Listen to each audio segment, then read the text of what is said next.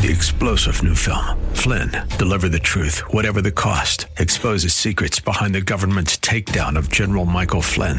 Flynn knew what the intel world had been up to. He ordered the first audit of the use of contractors. This set off alarm bells. He told the truth. He was the most dangerous person for Donald Trump to hire. They had to get rid of Flynn. Flynn, deliver the truth, whatever the cost. Available now. Watch it today. Go to salemnow.com. salemnow.com. There's a battle going on for the souls of men. The taste of war is ever near. But I am safe within the arms of God's dear bride. She is the keeper of my soul. She is the church of Christ. I'll not surrender. I'll not surrender. I'll not surrender. I know I'll always be a gospel defender. Ladies and gentlemen, Rick Bridenbaugh of the Gospel Defender Ministries. The message that you are about to hear will encourage and equip all who have ears to hear to be Christians, clothed with the armor of a gospel defender. I'll not surrender. I'll not surrender. I'll not surrender. I know I'll always be a gospel defender. Ladies and gentlemen, in your Bible, you will find the phrase, "It is written," written in many places. In Matthew 4 alone, it is written 4 times. It is written, "Man shall not live on bread alone, but on every word that proceeds out of the mouth of God." It is written, "You shall not put the Lord your God to the test." It is written, "You shall worship the Lord your God and serve him only." Religiously speaking, when it comes to what we believe or what we do not believe, it makes no difference whatsoever what or where it is written, if it is not written in the Word of God. Creed books, confessions of faith, and books of discipline mean nothing to us as far as knowing what God's will for our life is. These works of men do not have one thing to do with our salvation. There is no book but the Bible for the New Testament church that Jesus built. When it comes to our salvation, we want "it is written" in the Bible to govern whatever we believe or whatever we do not believe. In this hour, we will not consider all of the "it is writtens" in the Word of God, as important as they are. In this hour, let us consider another little 3-word phrase in the Word of God that is just as important as is the "it is writtens." Let us consider a few of the places where it is written, "It is better." As we said of the "it is writtens," there are several of these "it is betters," but we have time here to consider only a few. First, it is written in Psalm 118, verses 8 and 9. "It is better to trust in the Lord than to put confidence in men." It is better to trust in the Lord than to put confidence in princes. In these 2 verses of Scripture, we have 2 "it is betters" back to back. It is better, it is better. It is written that it is better to trust in the Lord than to put confidence in men, including princes. Of course, anyone who has ever had to labor with other people knows that this is true. It does not take very long for one to realize that only a few people have much honesty or integrity these days, and even a fewer number have any dependability. People find little wrong these days with lying, cheating, misrepresenting, or stealing. This seems to be the rule rather than the exception. far as many are concerned, today's philosophy is, if you can get by with it, go ahead and do it. Knowing this leads me to echo the sentiments of the psalmist. It is better to trust in the Lord than to put confidence in men or in princes. Especially in the case of my salvation is this true. It is better that I trust in the Lord than to put confidence in men, no matter what kind of man you may have in mind. But especially it is better that I trust in the Lord concerning what I must do to be saved than to put confidence in denominational men. I had rather put my trust in the Lord telling me that I am saved from my sins than to put my confidence in what modern-day denominational preachers would have me to believe. I had rather trust Jesus, who said, "He who believes and is immersed will be saved," than to have confidence in a denominational preacher who says, "He who believes is saved already and will then be immersed a week, a month, or a year later." I had rather trust Jesus, who said, "Unless one is born of water and the Spirit, he cannot enter into the kingdom of God," than to place my confidence in a denominational preacher who says, "Unless one is born of the Spirit alone, he cannot enter into the kingdom of God." You do what you want, ladies and gentlemen, but as for me, when it comes to my salvation, it is better to trust in the Lord than to put confidence in men. I wouldn't give you a plugged nickel for the salvation some denominational preachers tell good folk they have in Jesus, because there is not a nickel's worth of biblical evidence to what they claim to be truth. Anyone thinking they have salvation because water was sprinkled upon them when they were an infant, or because they prayed a sinner's prayer at some prayer altar, or because they got a funny tinkling feeling inside and said, "Praise the Lord," simply is thinking wrong. Oh, I know some denominational preacher will tell you that you have salvation if you do and feel these things, but like the psalmist, for me, it is better to trust in the Lord.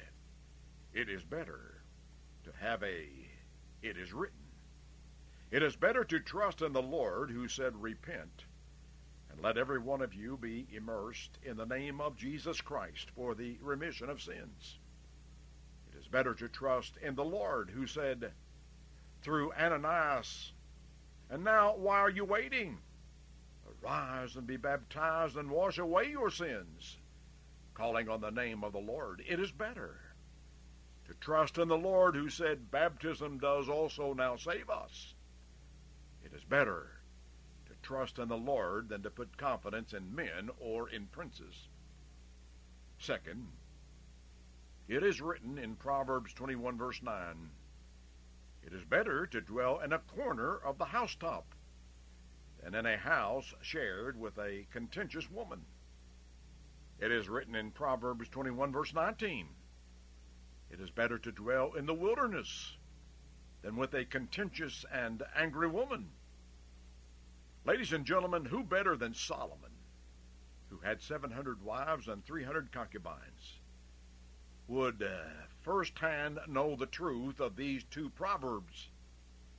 It is better to dwell in a corner of the housetop or in the wilderness than with a contentious woman or with an angry woman. There are many men in this listening audience, even though they are not Christian men, who would readily amen these inspired words of the Lord God of Israel if they thought they could say it without their wives hearing them. For some men, their castle is a catastrophe, and their home is a hellhole. Of course, I realize that in many cases this holds equally true for many of the women in this listening audience, because of the lousy mate they married. But we are considering a few scriptures in which it is written, "It is better." And in this case, Solomon wrote, "It is better to dwell in a corner of the housetop or in the wilderness than with a contentious woman." or with an angry woman. Ladies and gentlemen, peace is a wonderful state in which to live when you have not had much of it in your married life. And the truth of the matter is that there is less and less of it in the average home.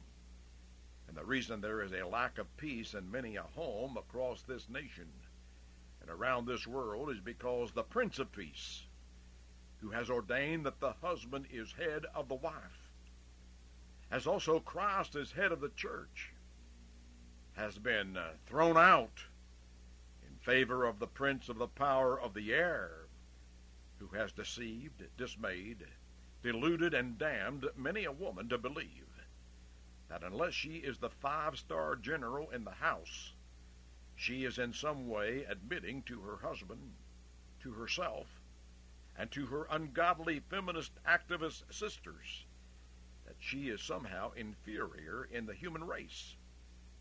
In more and more homes across America, women are becoming less and less feminine. This is all attributable to a gross ignorance of God's will for the woman.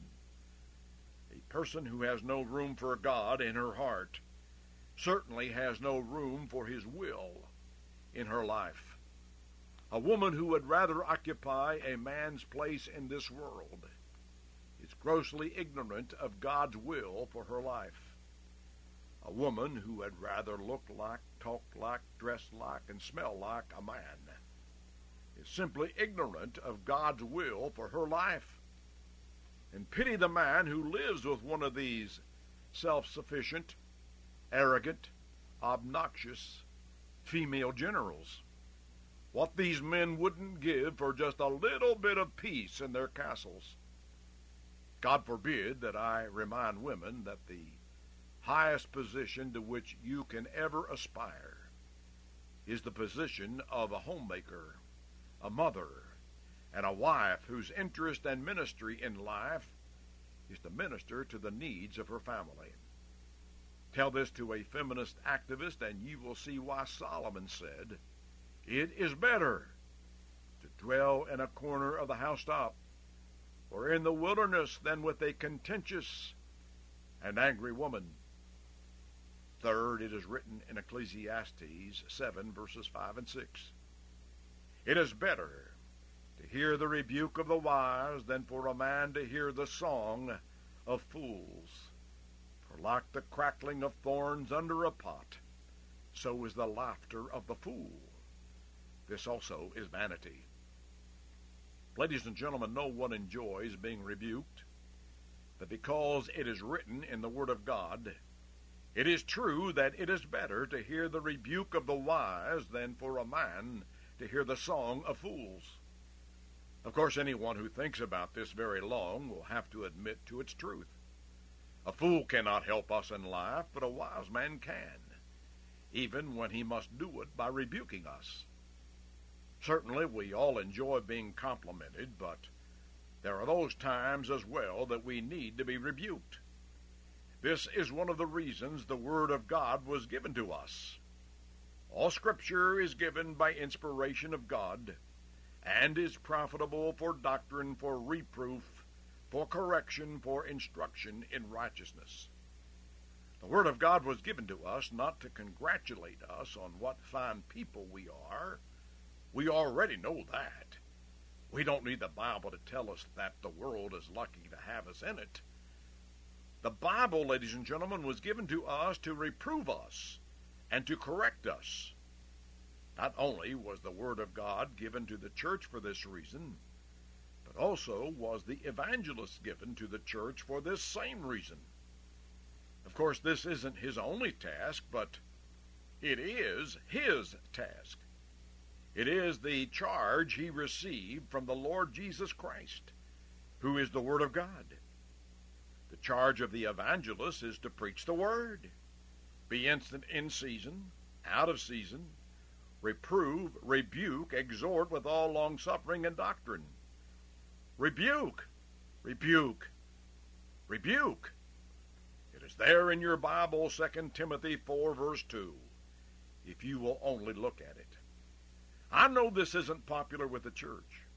It certainly isn't popular with many a preaching brother. But there it is, in black and white. Preach, reprove, rebuke. The unpopularity of rebuking from the pulpit in the church has resulted in the unpopularity of repenting in the pew of the church.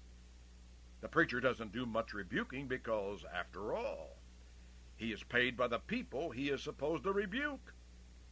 The elders don't do much rebuking because, after all, if they do, they might raise a stink and create more problems in the church than they already have on their hands.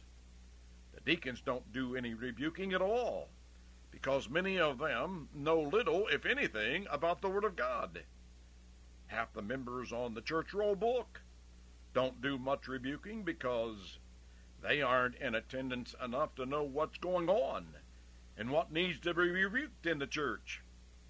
Remember, preachers and elders and church members, wise Solomon wrote, "It is better to hear the rebuke of the wise than for a man to hear the song of fools. For like the crackling of thorns under a pot, so is the laughter of a fool. This also is vanity." Fourth, it is written in Mark chapter 9, verses 43 through 48, "If your hand causes you to sin, cut it off. It is better for you to enter into life maimed, rather than having two hands to go to hell, into the fire that shall never be quenched, where their worm does not die and the fire is not quenched. And if your foot causes you to sin, cut it off. It is better for you to enter life lame, rather than having 2 feet to be cast into hell, into the fire that shall never be quenched, where their worm does not die and the fire is not quenched. And if your eye causes you to sin, pluck it out. It is better for you to enter the kingdom of God with 1 eye, rather than having 2 eyes to be cast into hell fire, where their worm does not die and the fire is not quenched." Consider these sobering words, ladies and gentlemen. In spite of those who claim to be witnesses of his heavenly Father, but who deny the hell about which the Son of the Father spoke, Jesus, who believed in a hell, preached about a hell, and warned of a hell, said it is better for a man to die and enter into eternal life, looking like a pirate with a hook for a hand, a peg for a leg, and a patch over 1 eye socket, than to die and go to hell with both hands, both feet, and both eyes. It is better to enter into eternal life maimed, deformed, or handicapped, looking like some circus sideshow freak, than to enter into eternal damnation as a perfect 10 or as a hunk. That is how horrible hell is. Now, if this is true of our physical bodies, and it is, how much more is this true of our physical possessions? In view of what Jesus said about our bodies, is it not also true that it is better for you to enter into eternal life, living in a pup tent, than having 2 vacation motorhomes, than to be cast into hell? Is it not also true that it is better for you to enter into eternal life with a 12-inch black and white television than having 2 widescreen, remote-controlled 80-inch color televisions, than to be cast into hell? Is it not also true that it is better for you to enter into eternal life without owning a life insurance policy than having $2 trillion and to be cast into hell? Ladies and gentlemen, you and I live in a materialistic, possession-crazed world where our position in life is measured mostly by the things we have accumulated over the years. And yet, it is written that it is better that we enter eternal life having accumulated nothing than to depart this world leaving behind an accumulation of fortunes only to be cast into hellfire. Jesus asked, "For what will it profit a man if he gains the whole world and loses his own soul? Or will a man give in exchange for his soul? These are very good questions, but only hearing them will do you little good, unless you realize there is only one answer to each of them. Nothing. Nothing is profited. Nothing can be given in exchange. It is a truth that it is better for you to enter into life maimed, lame, and with only one eye than to be cast into hellfire. And finally, ladies and gentlemen, as Peter wrote in 1 Peter 3, verse 17, it is better, if it is the will of God, to suffer for doing good than for doing evil. Of course, we must note that this scripture is written to Christians. However, if lifted out of its context, it would also be true and could be said of all of us, no matter who we are, Christian or non-Christian. It is better to suffer for doing good than for doing evil. If we must suffer, it is a much more noble thing to suffer for good than for evil.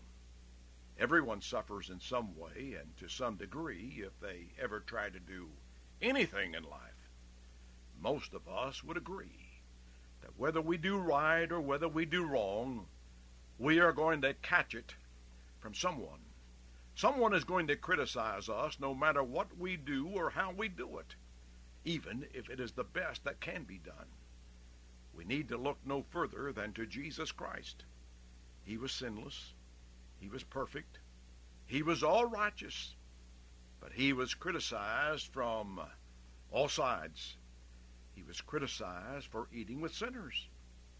He was criticized because of his family and his poverty. He was criticized because of the community in which he lived. He was criticized for his healing the sick on the Sabbath.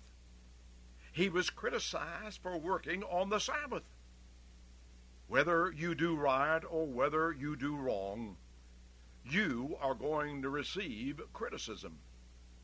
But it is written, it is better, if it is the will of God, to suffer for doing good than doing evil. Right or wrong, you will be criticized. So, why not do that which is right? Why not do that which is religiously right and let the criticism come? Why not become a New Testament Christian? Why not repent of your sins? Why not confirm your faith in Jesus as the Christ, the Son of God? Why not be immersed in water in the name of the Lord Jesus Christ for the remission of sins? As a New Testament Christian, why not observe the Lord's Supper on the first day of each week, as did the church in the Bible? There will be people who will criticize you for becoming a Christian the Bible way rather than a denominational way. And there will be people who will criticize you for wanting to remember Christ each Lord's Day around the Lord's Supper table. But remember, it is written, it is better, if it is the will of God, to suffer for doing good than for doing evil. And ladies and gentlemen, in this final case, it is better. It is much, much, much better. There's a battle going on for the souls of men. The taste of war is ever near. But I am safe within the arms of God's dear bride. She is the keeper of my soul. She is the church of Christ. I'll not surrender. I'll not surrender. I'll not surrender. I know I'll always be a gospel defender. Ladies and gentlemen, Rick Bridenbaugh speaking, and you have just heard another Gospel Defender Ministries radio broadcast brought to you by the gifts of Christians and churches of Christ who help us to preach all of the Word to all of the world. Remember, thus saith the Lord, he who believes and is baptized will be saved. So find someone today who will immerse you into Christ today before it is everlastingly too late. If you would like to receive a written transcript or an audio copy of today's message, or be added to our mailing list for our bi-monthly Gospel Defender Journal, write to us today. All of these materials are free of charge with no obligation from you now or in the future. Our mailing address is Gospel Defender Ministries, Post Office Box 575, Chillicothe, Chillicothe, Chillicothe, Ohio 45601. You can also contact us through the World Wide Web at www.gospel-defender.org. We need to hear from you as soon as possible, so please take the time to do it right now. And now, until next time at this same time, our prayer is that you will be steadfastly set for the defense of the gospel. Gospel Defender, a Gospel Defender, a Gospel Defender, a Gospel Defender, a Gospel.